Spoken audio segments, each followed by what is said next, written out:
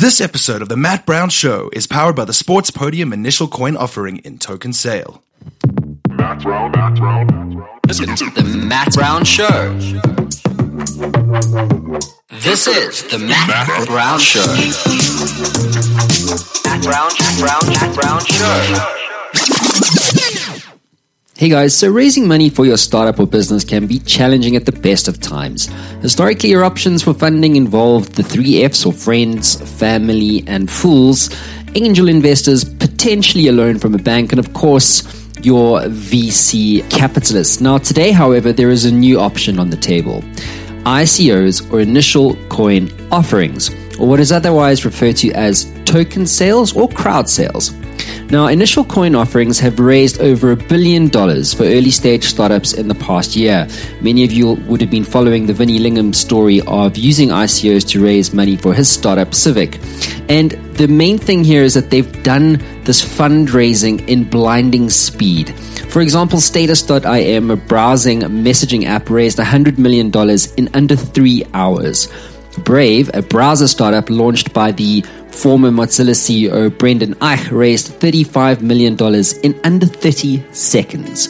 This is unheard of. So an ICO provides an unregulated means of fundraising for new cryptocurrency ventures, where developers essentially sell a percentage of a previously and publicly available cryptocurrency to early backers of their project in exchange for real currency or other cryptocurrencies. In this episode, I chat to Robert Marshall and Jaco Rousseau of a South African startup, Sports Podium, about their upcoming initial coin offering to launch their own cryptocurrency-backed startup. Now, this is the first documented ICO of a South African startup on a podcast, thankfully the Matt Brown Show. So I'm extremely proud to have had the time with the guys and to bring you the story of the Sports Podium token sale. So without further ado, enter Rob and Jaco. Hey guys, welcome back to the Matt Brown Show. I'm in a very unique location here with Jaco and Rob. I'm looking at a whole bunch of wine bottles. Are you guys drinking at this time in the morning? Not yet, Matt. We might be drinking pretty soon, though. Yeah, we're having some coffees at this point in time. Well, especially if you get your tokens where you want them to be, right? Absolutely. Okay, cool. So why don't we set the context here, apart from the fact that we're in a wine cellar. So we're here today to talk about Sports Podium. This is a new startup that you're looking to take to market. We can talk about the difference between an initial coin offering and a token sale in a bit. Fundamentally, they're the same things, right? So you guys have a token sale that's coming up. But I want to give our listeners a little bit more of the backstory about how you guys actually got to this point. So how did you guys actually meet? Because Rob, obviously building software companies, you were saying before we were on air that you had 150 people working for one of your software companies. You've built and sold them. Jaco, you're an architect. That's right? correct, yes. Yeah, it's actually a very interesting story. I've been in IT most of my life, since 1995. Went through various organizations, ended up in the UK, worked for the Royal Air Force, doing some software development for them, which was a very interesting side of things. Then returned to South Africa to do what not a lot of people have done in their lives, and that was to start a television channel. As a result of people being in the UK, there's a massive crowd of South Africans in the UK.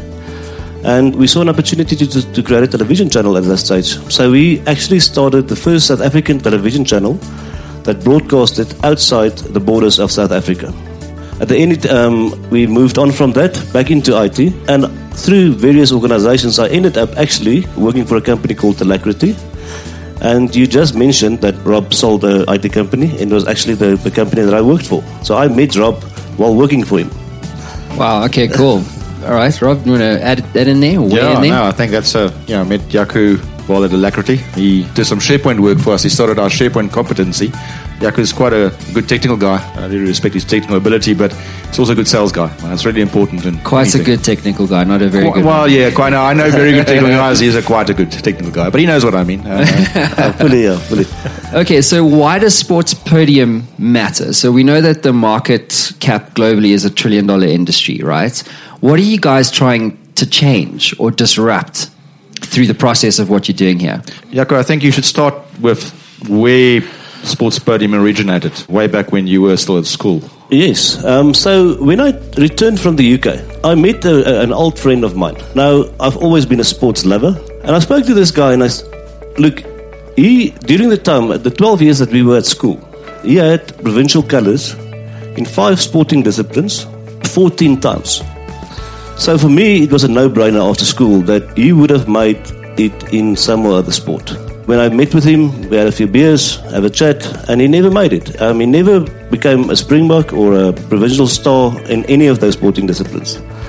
And the main reason for that was, unfortunately, he lived in a small little town and he didn't have the exposure to be seen and be picked up into the sporting industry. And it just didn't make sense to me. Why? He's a brilliant sporting guy. So that's my nature. I always go back to information technology or IT.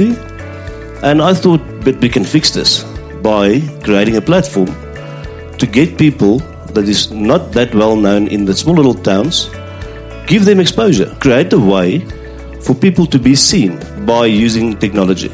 And that's when we started way back a technology platform where we gave people the opportunity to get themselves exposed by building a CV of the history in the sporting industry.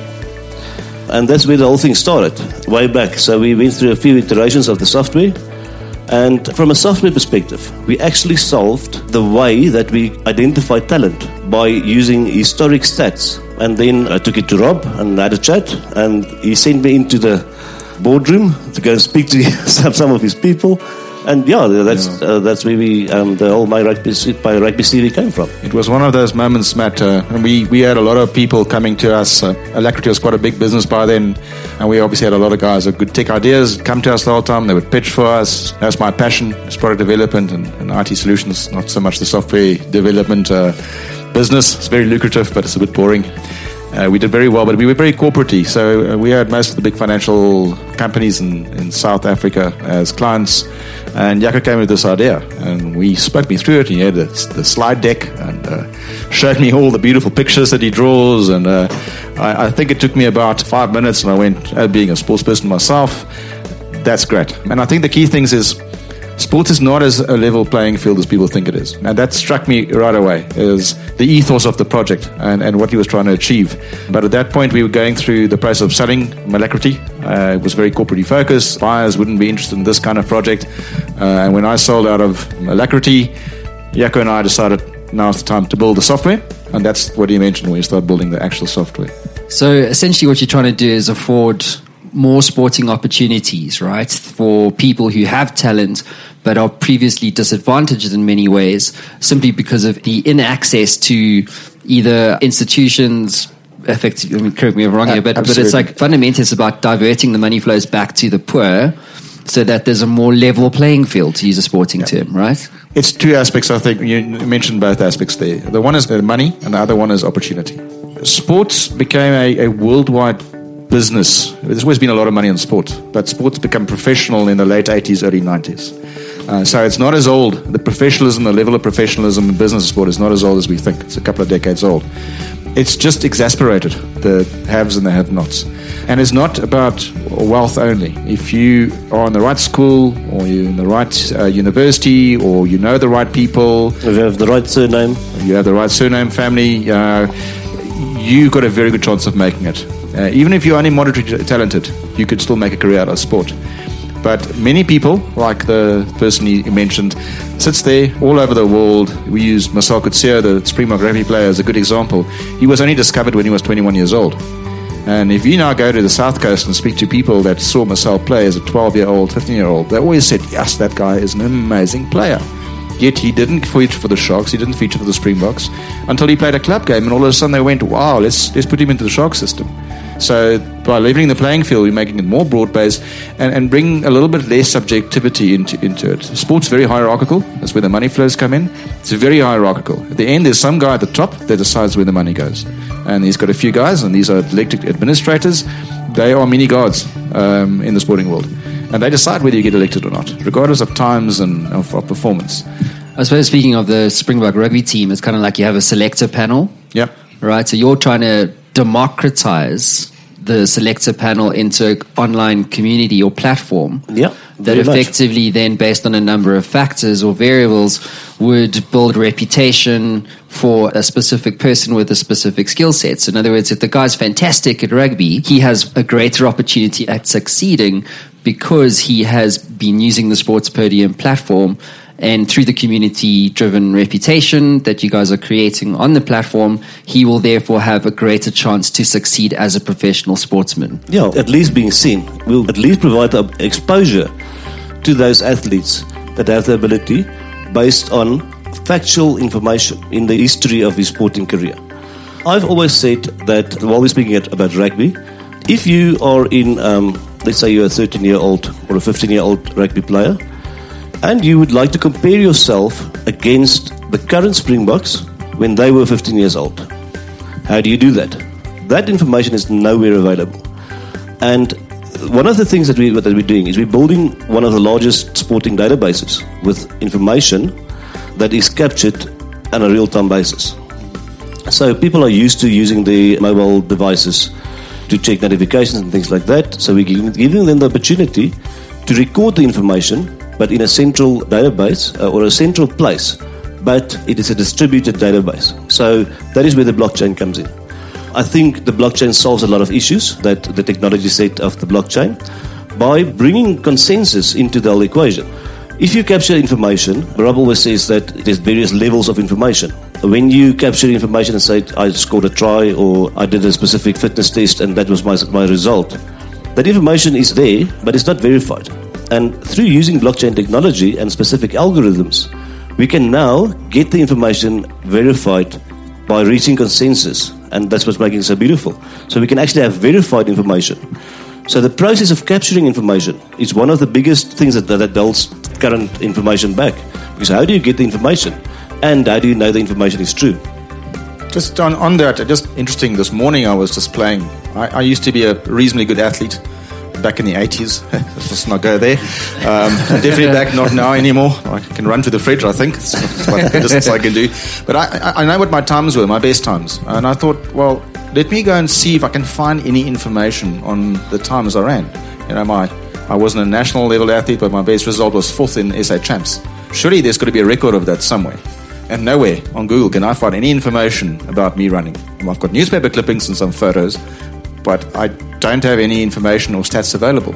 And that makes it very, very difficult, the information, the lacking information, basic stats like how many registered swimmers are there per country in the world. You can't find that.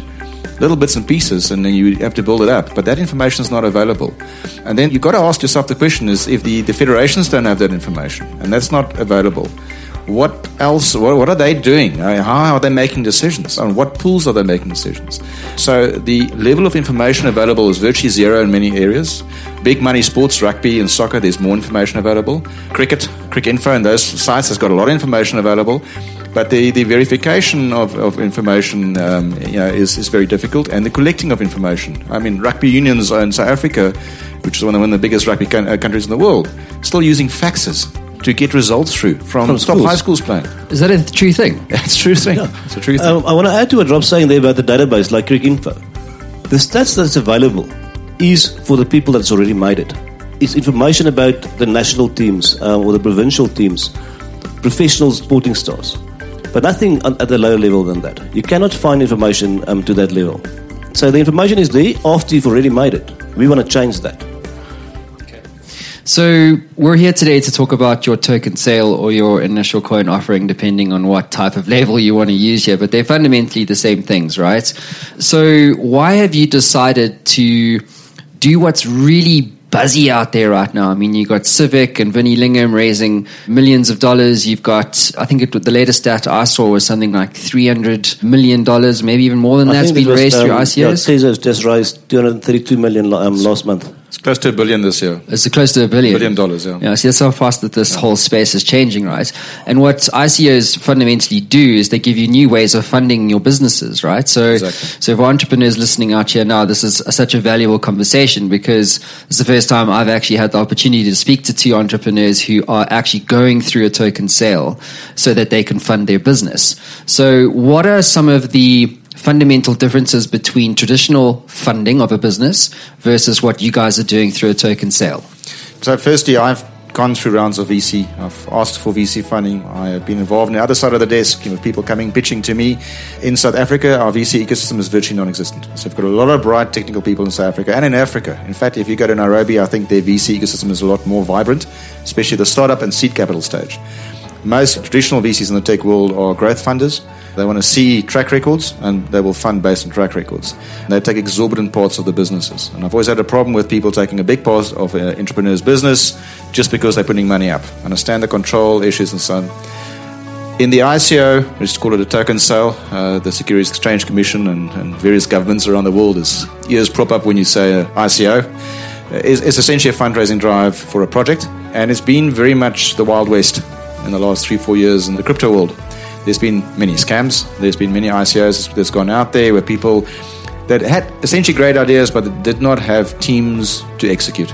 It's maturing very, very fast. You made the point about, Jaco always says, the point about the speed of change. Jaco says a day in the crypto world is like a week like a month, and a month like a year. It changes that fast. I think the key about why we wanted to do an ICO, we need funds to run this project, to take it to market. We believe in the project, and the best way to do it is put it out there, have people see it. And the wonderful thing about the crypto world is it's quite tough if you don't like criticism, but being in business, I know that you need to invite criticism and then have the wisdom to understand what is good criticism and bad criticism, but you get a lot of that in the crypto world. So you have to go out there, and if you do a token sale, you have to be out there showing your wares, your thinking, and your team. And you get a lot of that value back. Plus, you get a lot of value back in terms of, obviously, funding for the project. Yeah, to your point, I mean, the VC, I speak to entrepreneurs all the time, and this point that you've landed, Rob, has come up on more than one occasion, that the VC industry here is almost non-existent, or another way nicely to say it is that it's not where it should be. So if that's the case, then if you have other avenues to effectively fund your play or your startup, then why wouldn't you do it? And I think the global, because everything we're talking about is fundamentally global, right? So when you look globally around the world, there's precedents. And while some may say, well, like Simon Dingle, when I did the live podcasts about the cryptocurrencies and blockchain, Bitcoin, future of money thing, he was like, yeah, these ICOs, they're kind of like the Wild West and this and that. And I was like, shit, that's actually quite funny, because this is something that I'm trying to think through for Matt Brown Media as a channel. And he was joking with me, but he was like, yeah, those dodgy Matt coins, blah, blah, blah. But I think what he was saying wasn't untrue, because there's a lot of skepticism about this kind of way of raising funding for your business. What would you say to someone that's listening to us right now that is skeptical about ICOs in general, but has money to spend or capital to invest into exciting opportunities like Sports Podium, for example? People invest in people, not in ideas necessarily, but in people. The first question that I think any good investor will ask is, who are the people I'm dealing with? What are their backgrounds, and can they make this work? Okay, there's no guarantee, but people will look at that first and foremost. Then they will look at the pitch and the plan that you have. And I think where the ICO world is now, or the token sale world, Jaco will kick me if I say ICO, he's promised that, is very simple. That initially, a lot of technology people were involved in the crypto world. With Bitcoin starting up, these were techies that had fun, sat there, and wow, we got this coin thing, let's trade it. And they didn't know much about business. They did not know much about, and I'm generalizing here, but they didn't know much about investment. But that drove the initial hype. They made lots of money in Bitcoin. They sat there and they saw the great projects, and they thought, wow, technically that sounds like a great project. I'm going to throw some money at it because I like the tech, and I like the tech guys involved in it. We've had some comments on our white paper around tech spend versus marketing spend, and I think that is where the maturity levels are changing now. People are starting to look at a whole holistic business plan, not just a tech white paper that we're putting out there. So make sure that you think through your business plan, you think through the revenue generating opportunities, and you think with a mind of returns to your investors. People that buy your tokens are your investors. It's very different from the buy to own a mindset. You buy into a company and then you own part of the company, the typical stocks and shares. But essentially these are a stakeholder group for you. They buy your tokens because they want a return. Unless you tell them, hey guys, for the hell of it, I don't know, just give me some money. There are some ICOs out there that's done that. But then people say that up front. As an investor, everything in the crypto world is the same as everything in the real world. Take your time, read, engage with the stakeholders. There's many channels. We are on 3-4 different platforms where we speak to people. You're welcome to ask us any questions. Poke around, see, find out about people, find out the bad stuff. In the end, I think there's a lot more visibility of the people and what's being done in many of these token sales than there is in guys going around with a slide deck trying to get $5 or $6 million from an investor. So there's a great opportunity, but you have to apply normal business rules, normal business logic. Be careful of the hype, especially if you're a big investor. For the smaller guys, $2,000, $5,000, throw it in something. And so why not? If you can lose the money, great, play around. There's a lot of opportunity out there. A lot of guys are differentiating. Differentiation's once again a big thing. Here you can buy into 5 different ICOs, different kind of pitches, and back that one will win at a big multiple. And so there's a lot of opportunity investing in ICOs, and I think for the entrepreneurs and for the investors, both, there's a very good matchmaking ecosystem.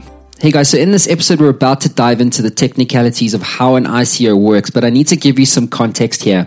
Starting an ICO is not unlike starting a crowdfunding venture.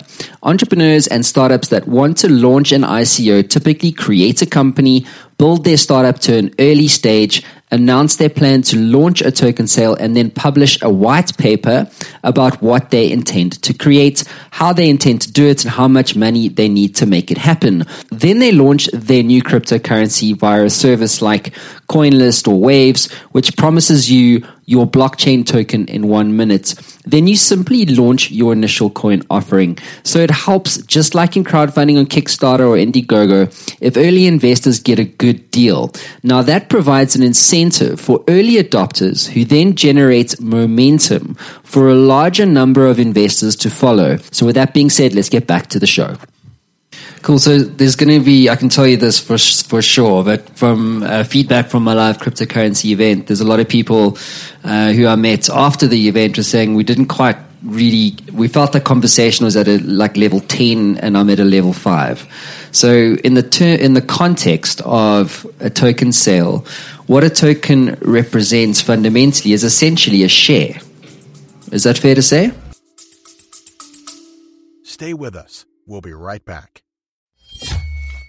Hey there, I know being an entrepreneur can be a very lonely experience. You sometimes get stuck, don't you? Well, if you're like me, being stuck sucks. But what if you could access the minds of over 850 CEOs who have built companies generating billions of dollars in revenue and access all of that knowledge in a fraction of a second? Well, the good news is you can literally do that today. What my team have built is Matt Brown AI. It is trained on all the interviews, over 850 of them that I've done to date, all my books, all the knowledge capital that has been generated over the last 10 years right here on the Matt Brown Show. And you can get access to all of that right now for free. So how do you get access to this? Well, head on over to mattbrownshow.com and at the top you'll see community. Hit that link, sign up, it's absolutely free, and you'll be given instant access to Matt Brown AI and a community of over 100,000 subscribers.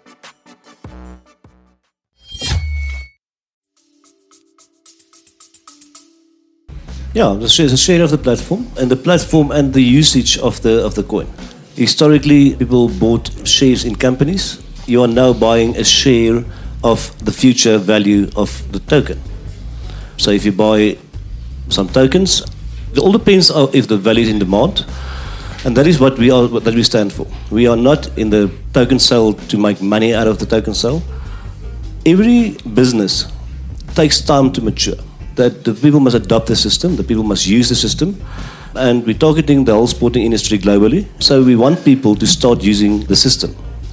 That is what we need the token sale for, to give longevity to the project and get adoption.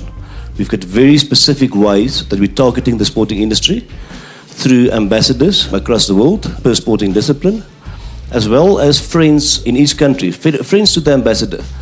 That is one of the ways that we're going to bring the people to the system and to use the system. That is very important to us, that people actually use the platform that we're providing to them for free. Matt, if I can just say, so just going back to the comment about buying a part of the business. I think business is changing. Firstly, business is becoming a lot flatter. You don't have those huge hierarchies. Business are becoming more transparent, driven by both government and just by demand and society and the way society changes.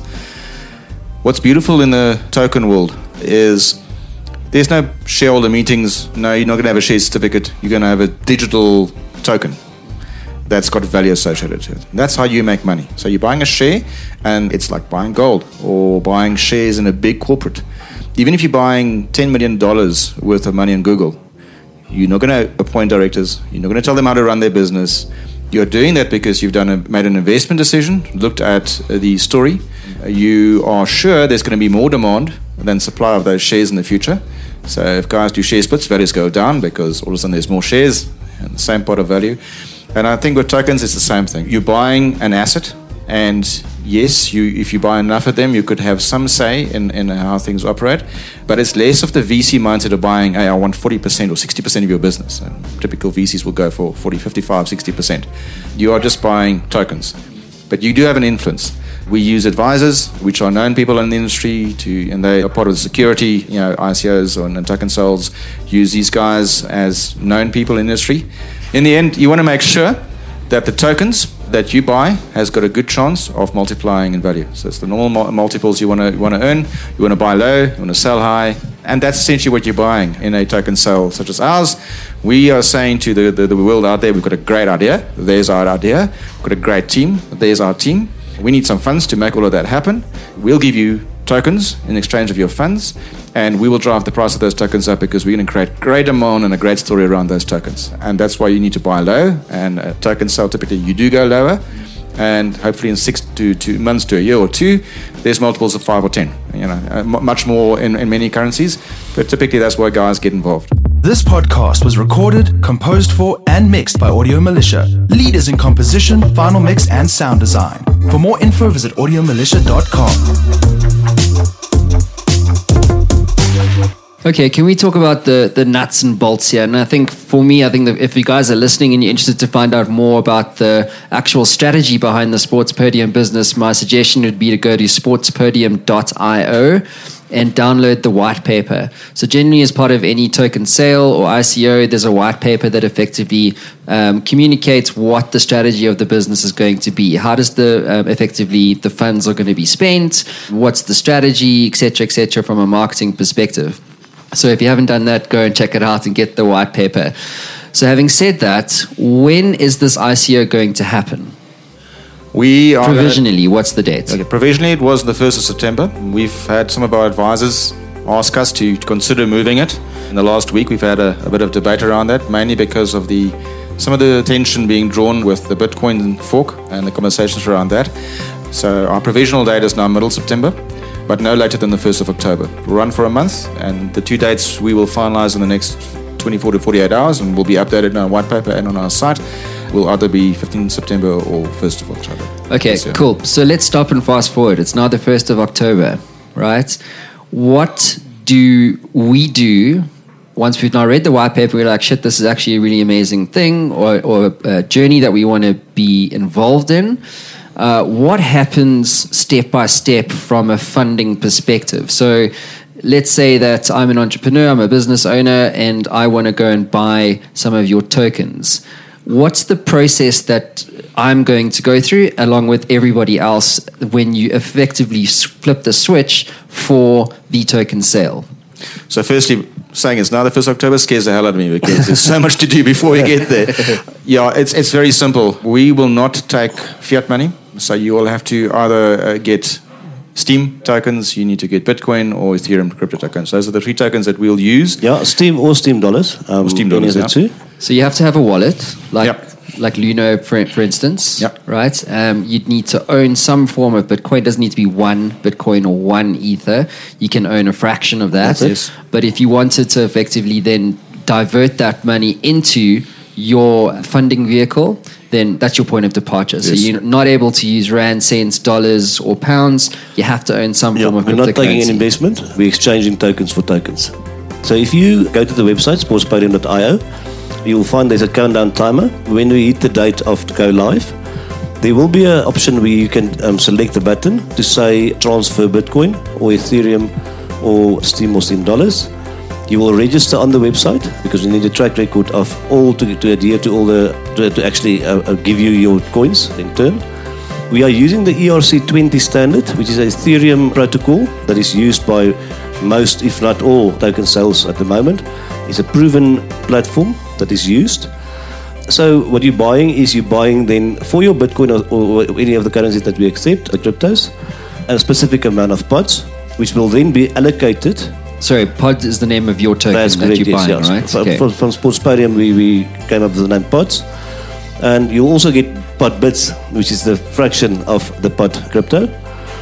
You will then do a normal transfer from your Bitcoin wallet into the Sportspodium token sale wallet.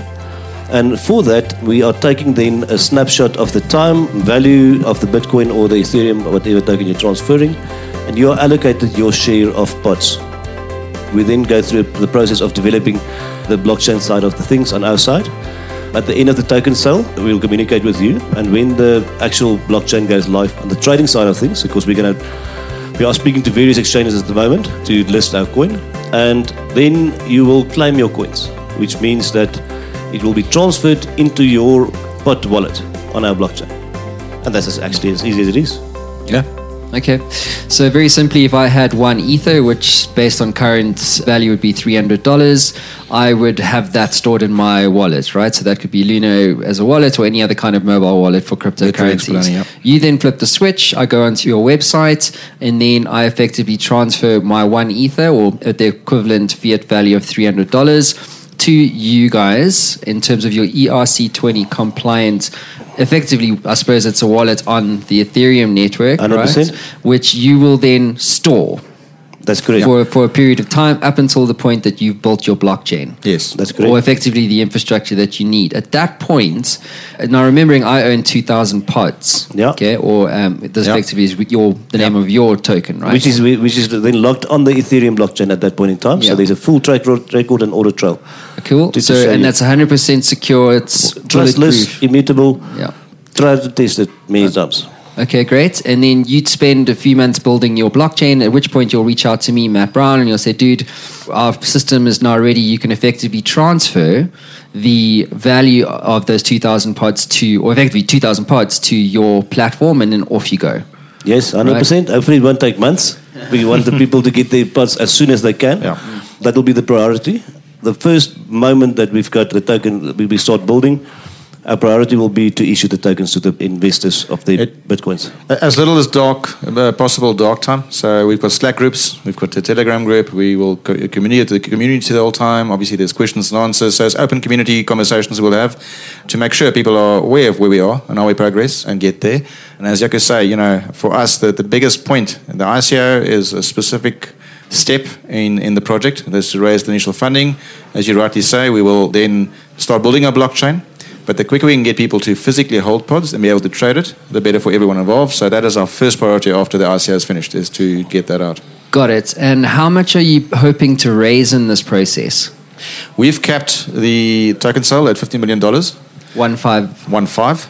We've had lots of debate about that. But the reason we're capping it at 1.5 is that is what we need to successfully launch and run this project. We don't believe in an open-ended. I think more startups fail because of too much funding than that fail because of too little funding. Too little funding is really hard, but too much funding I believe, make you lazy.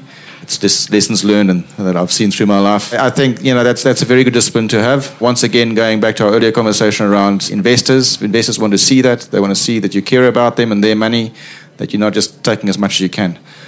Okay, and let's say now I've got these 2,000 pods, right? Or tokens. What can I do with them? Initially, you can trade them. Matthew, it's like any other token, you can trade them. But in the Sportspodium ecosystem, we are building a goods and services ecosystem. So you're going to be able to use this to buy a cricket bat, to buy swimming caps, to fund trips for players overseas. That is the intent over a period of time. Obviously, big brands, our idea is to get brands in, names, big sports athletes, and they get followed by a lot of sponsorship and advertising money. And once again, pods will be used to pay for that advertising and sponsorship on the platform, thereby creating demand for the currency. People will earn that currency and we'll give them ways to spend it in the sporting ecosystem. For me, what's very important is I've got small children. They have different seasons of sports throughout the year. And it becomes expensive, man. If you need to buy this month, you buy a cricket bat. Next month, you buy a rugby ball. The week after that, you buy swimming caps. We want to incentivize sports people by rewarding them with our tokens. Again, assisting us to build a large database. And the reward for providing us the information is a token. Those tokens can then be spent in online stores to buy your cricket bat this month and your tux next week and the swimming cap the month following that. So it's very important for us to be able to create that goods and service industry. Very important as well is that we don't want as Sports Podium to build and own everything on the platform. We want community members to build the shops. I want somebody in India, I want somebody in the US, I want somebody in Britain to build a shop to locally distribute the sporting equipment by accepting pods. Okay, but we're a shop on Sports Podium, essentially, a right? shop on Sports Podium, we provide the More of a platform. mall. And in fact, I think shop maybe not really a shop. Yeah. Idea is to create a mall where you've got shop owners in the local areas. That's so if I manufacture cricket bats in Polokwane in South Africa or in Bangladesh, I want to be able to sell my wares there. And I want to have a place to trade. So we'll create the mall. We'll create the people that will walk through the mall. We will provide the platform. Yeah. But you will still be the guy that does the actual shop selling. You will just use our platform. Okay. And how are you going to, I'm just going to quickly go just one step back around the people who participate as soon as you flip the switch, because I think there's points around incentives that we didn't touch on. And incentives for anything that's platform driven and you're looking at it in the context of adoption, incentives is very, very important, right? So going back to users versus the investment side of the coin here, if I'm an investor and I'm going to give you 1 ether or 100,000 ethers or whatever I decide is appropriate for me in terms of my investment philosophy or based on the play on the table, what incentives are you using or offering them as part of your token sale? The investors? Yes. Specifically. So let's just take maybe a step back. We are essentially gathering a lot of information about sports people that's valuable in its own right. And we create an ecosystem that distributes value fairly to both the sports world, and that brings people. That's the intent. So when you've got a community like that, there's many ways to monetize it, and one of the key things we're going to do is we are going to monetize it with normal money flows. Certain things have not changed since man started trading the first time. You've got goods or services, you want to be able to promote those goods and services so people can see and know about it, and then we're able to sell it. And that's what we're going to be doing in this space. And that will create demand for the token. Now, as an investor, you're buying this token at 20 cents to the dollar or 10 cents to the dollar, and what you want to see is growth in that, to $2 or $5. And the way you get growth in it is managing demand or creating demand for it.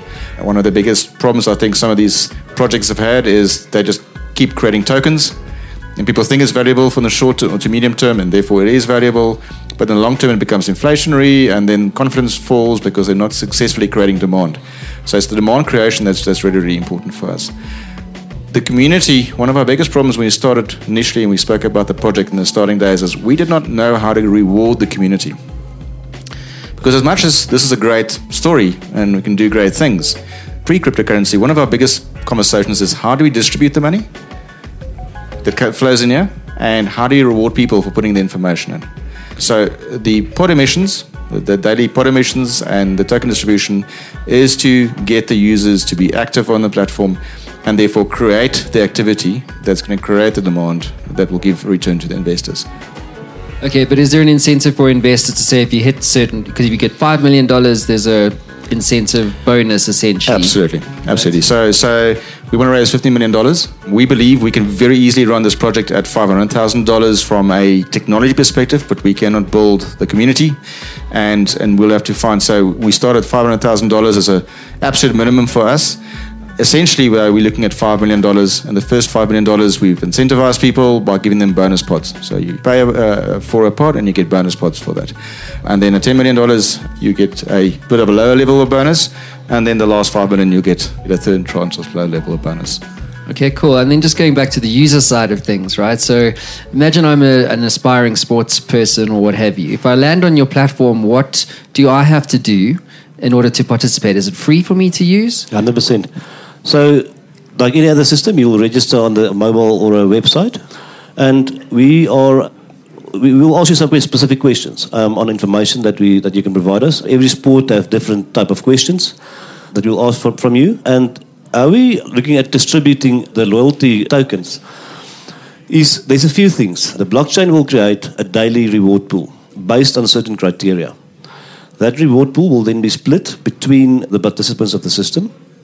and you'll be allocated your percentage of the daily distribution based on specific criteria. There's many criteria, but the two most important ones that I want to mention is clean information and clean data is very important in this environment. Clean verified data, to be honest. So what you'll do, the normal thing that you go to your training, you go to your practice and all those kind of things, we will ask you questions about that. You will provide some information, and the more diligently you enter information. So if you give me information every day on a diligent basis, you will build a reputation of a very diligent person, which I think is very important to incentivize people on.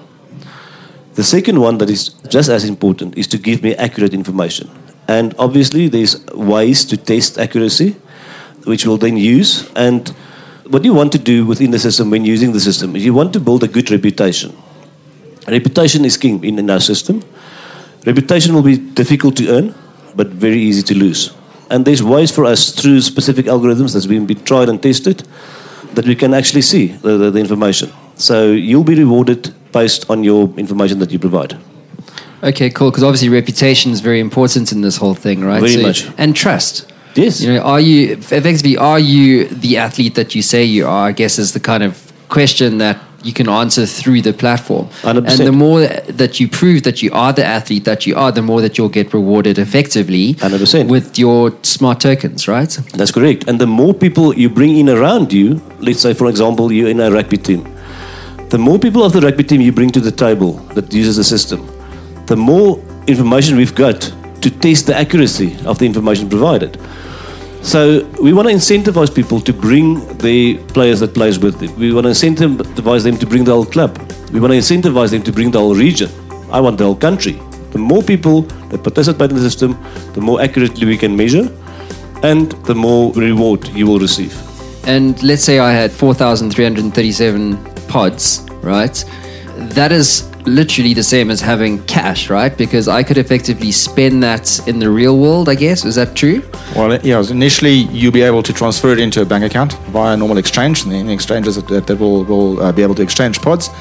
You'll be able to spend it in our ecosystem. But if you want to take it outside of that, we don't will, get involved. and we are speaking to guys that's got wallets. You find Bitcoin has got quite a few out there as well that can spend it in any vendor or any place in the world where people accept that currency. You could exchange it for Bitcoin, you can exchange it for any currency that people accept, and then spend that as well. So there will be various ways to spend it. You know, initially there will be an uptake cycle, and the key focal areas we will have is to have ways within the ecosystem to spend it. One day I would love to see the US Olympic team buy their tickets with pods at the airport. Cool. Obviously, marketing is very important, right? So now that you've launched the thing, and let's assume that you've raised $15 million, just on that, you guys are confident, right? On a scale of 1 to 10, you're going to hit that target? Very confident. It's amazing. And look, we've had some really good input from people where they've helped us write. We've got a very strong team. We've got a top sports PR guy that's been around, understands the sports world. We've got Natalie Du Toit, the Paralympic multiple gold medalist, Olympic swimmer, a very well-known person inside the pool and outside the pool. I've spoken all over the world, representative of sports representative on SASCOC, which is the local sporting body. And that team has got a very good understanding of the various aspects of what will make this successful. We'll obviously augment the team after the ICO. This is just the founder members of the team. We've got a very, very strong technologist on. Peter is our CTO and key lead, and that's really, really important for our project. This is a technology project in the end. But you speak about marketing. This is all going to be about marketing. I have spent many years in the technology business. I have made that mistake, and I have the scars of building great software and thinking people will come, and it just doesn't happen, and I don't know why, but it's such great software. It's a no-brainer idea. It's all about marketing, and we've got a very specific strategy around our marketing. A very big part of our funds raised will go to the marketing effort. But marketing budgets, 10 million is very little for a marketing budget if you want to start advertising in the Olympics and stuff like that. And so that's not our strategy, is to put the big billboards up in Times Square. We are going to use what we call ambassadors. We are, in a way, mimicking the Laureus Sports Awards, where they've got ambassadors, which are, per sporting code, top guys in the world that talk about what this is. They use their social media and their networks. And below them we'll have, on a country-per-country basis, local sporting people in that code that will form a network. And these are the people that's going to drive usage. Remember, we're not trying to get the national swimming team or the national soccer team. We're trying to get the 12, 15, 16-year-olds We're trying to get people that are aspiring sports people. And what we're going to do is by using the power of these bigger names, and it doesn't have to be Usain Bolt. It could be a Mo Farah, or it could be a lesser-known person, but still known. But in that world, youngsters will look up at that person and go, well, if they think this is a great idea, let me go in there. And kids today love social media. Everybody's used to social media. On my phone, it's very easy, boom, done. So we're going to use that and draw those people into the platform. Every single real-world sports person, whether it's in administration, whether it is a sports person staff, in coaching, has loved the concept, loved the idea, to a point where we've got a little bit worried that maybe we're not inviting enough criticism in. But they love what we are trying to do in that. And I think we're going to build a lot on that. There is a very, very big need in the sports world to disrupt. A lot of athletes, you speak to athletes, they earn surprising little of the money they make. The top 1% gets a lot of money. A lot of the big names retire really relatively poor for what they've achieved. And I think the time is really, really ripe to disrupt that. And a lot of the sports people we're speaking to are very willing to get involved in a project like this. You know, the comments we get, and we know this, you know, people, the perception is you want to get to Olympic athletes, it's going to cost you millions for them to back a project like that. But with the kind of disruption we're trying to achieve, I think there's a lot of guys ready for it. And our marketing budget has to be solid. The tech project, we know, we've done many projects. I've built a life from building software for people. We are very confident that we can take this project to market with the funding that we have. It's the marketing budgets that we're really going to have to sweat. Just to add to the ambassadors and the friends, I spoke earlier about the reward pool. So the reward pool will not only be split between the different athletes that's involved. We will also reward the ambassadors and friends to help us build this community. Nobody can work for free. So that's important to us to reward them as well. So there's various areas or categories of people that will be rewarded through the daily reward pool.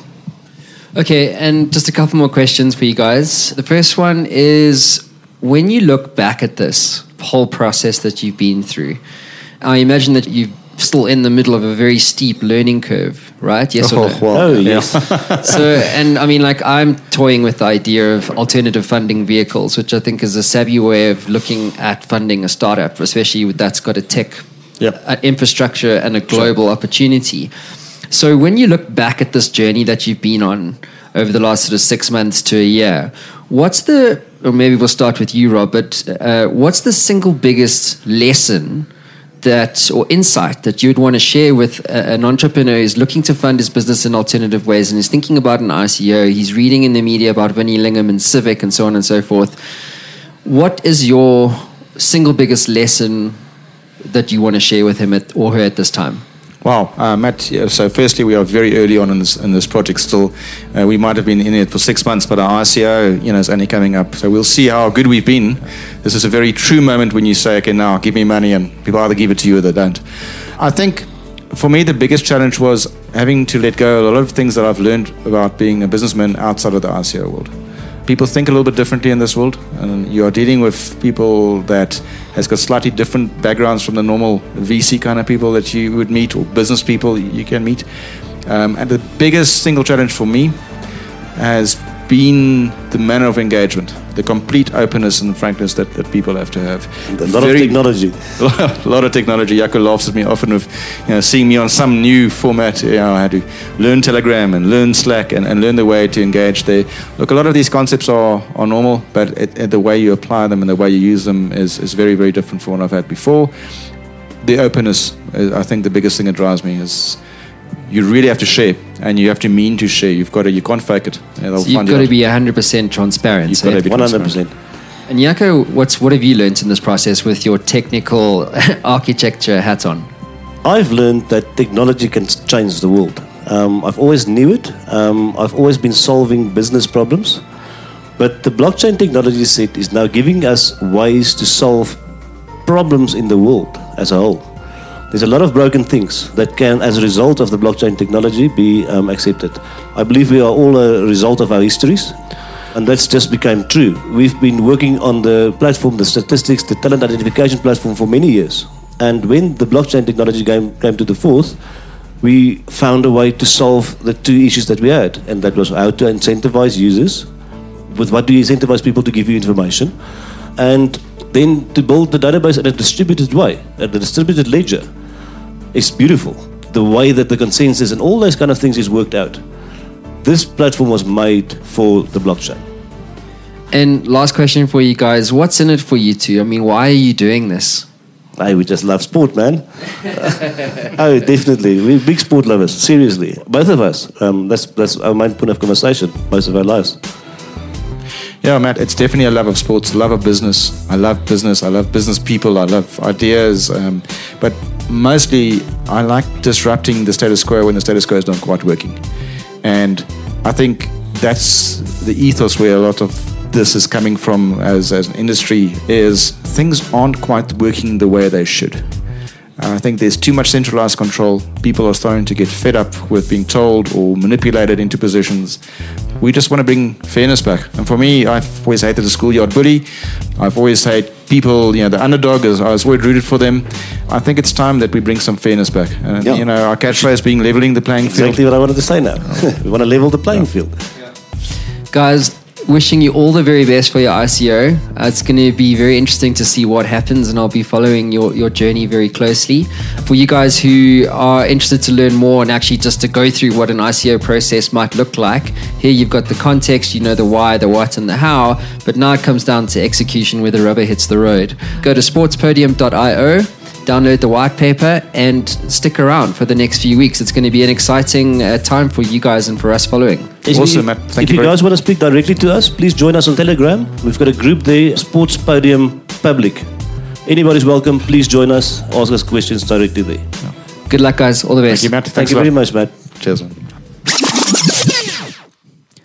Hey guys, so for more information on the Sports Podium token sale, please visit sportspodium.io and download the white paper. Everything you need to know about how Sports Podium will make money and exactly how the ICO will work when they flip the switch and make the ICO available for investment is available in that white paper. This is an exciting time for entrepreneurs in South Africa, and especially from a funding perspective.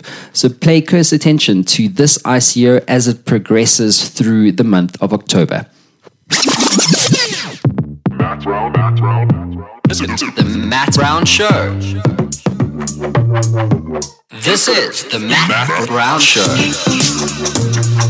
Matt Brown Show. Ever wanted to become a best-selling author? Well, I'm in the influence business, and I work with business owners and CEOs and business leaders to help them scale their influence. And we do this as a team by helping you to become a best-selling author, sought-after speaker, and industry influencer in only 30 days. My team and I have developed a system that delivers a best-selling book and a launch campaign 300% faster and at 50% less cost than anyone else in North America. This system is incredibly efficient. One of my clients, Haiku, went from a 2% share of voice globally to an 11% share of voice globally in only 7 days. If you'd like more information, head on over to showworksmedia.com for more. That is showworks with an X.com.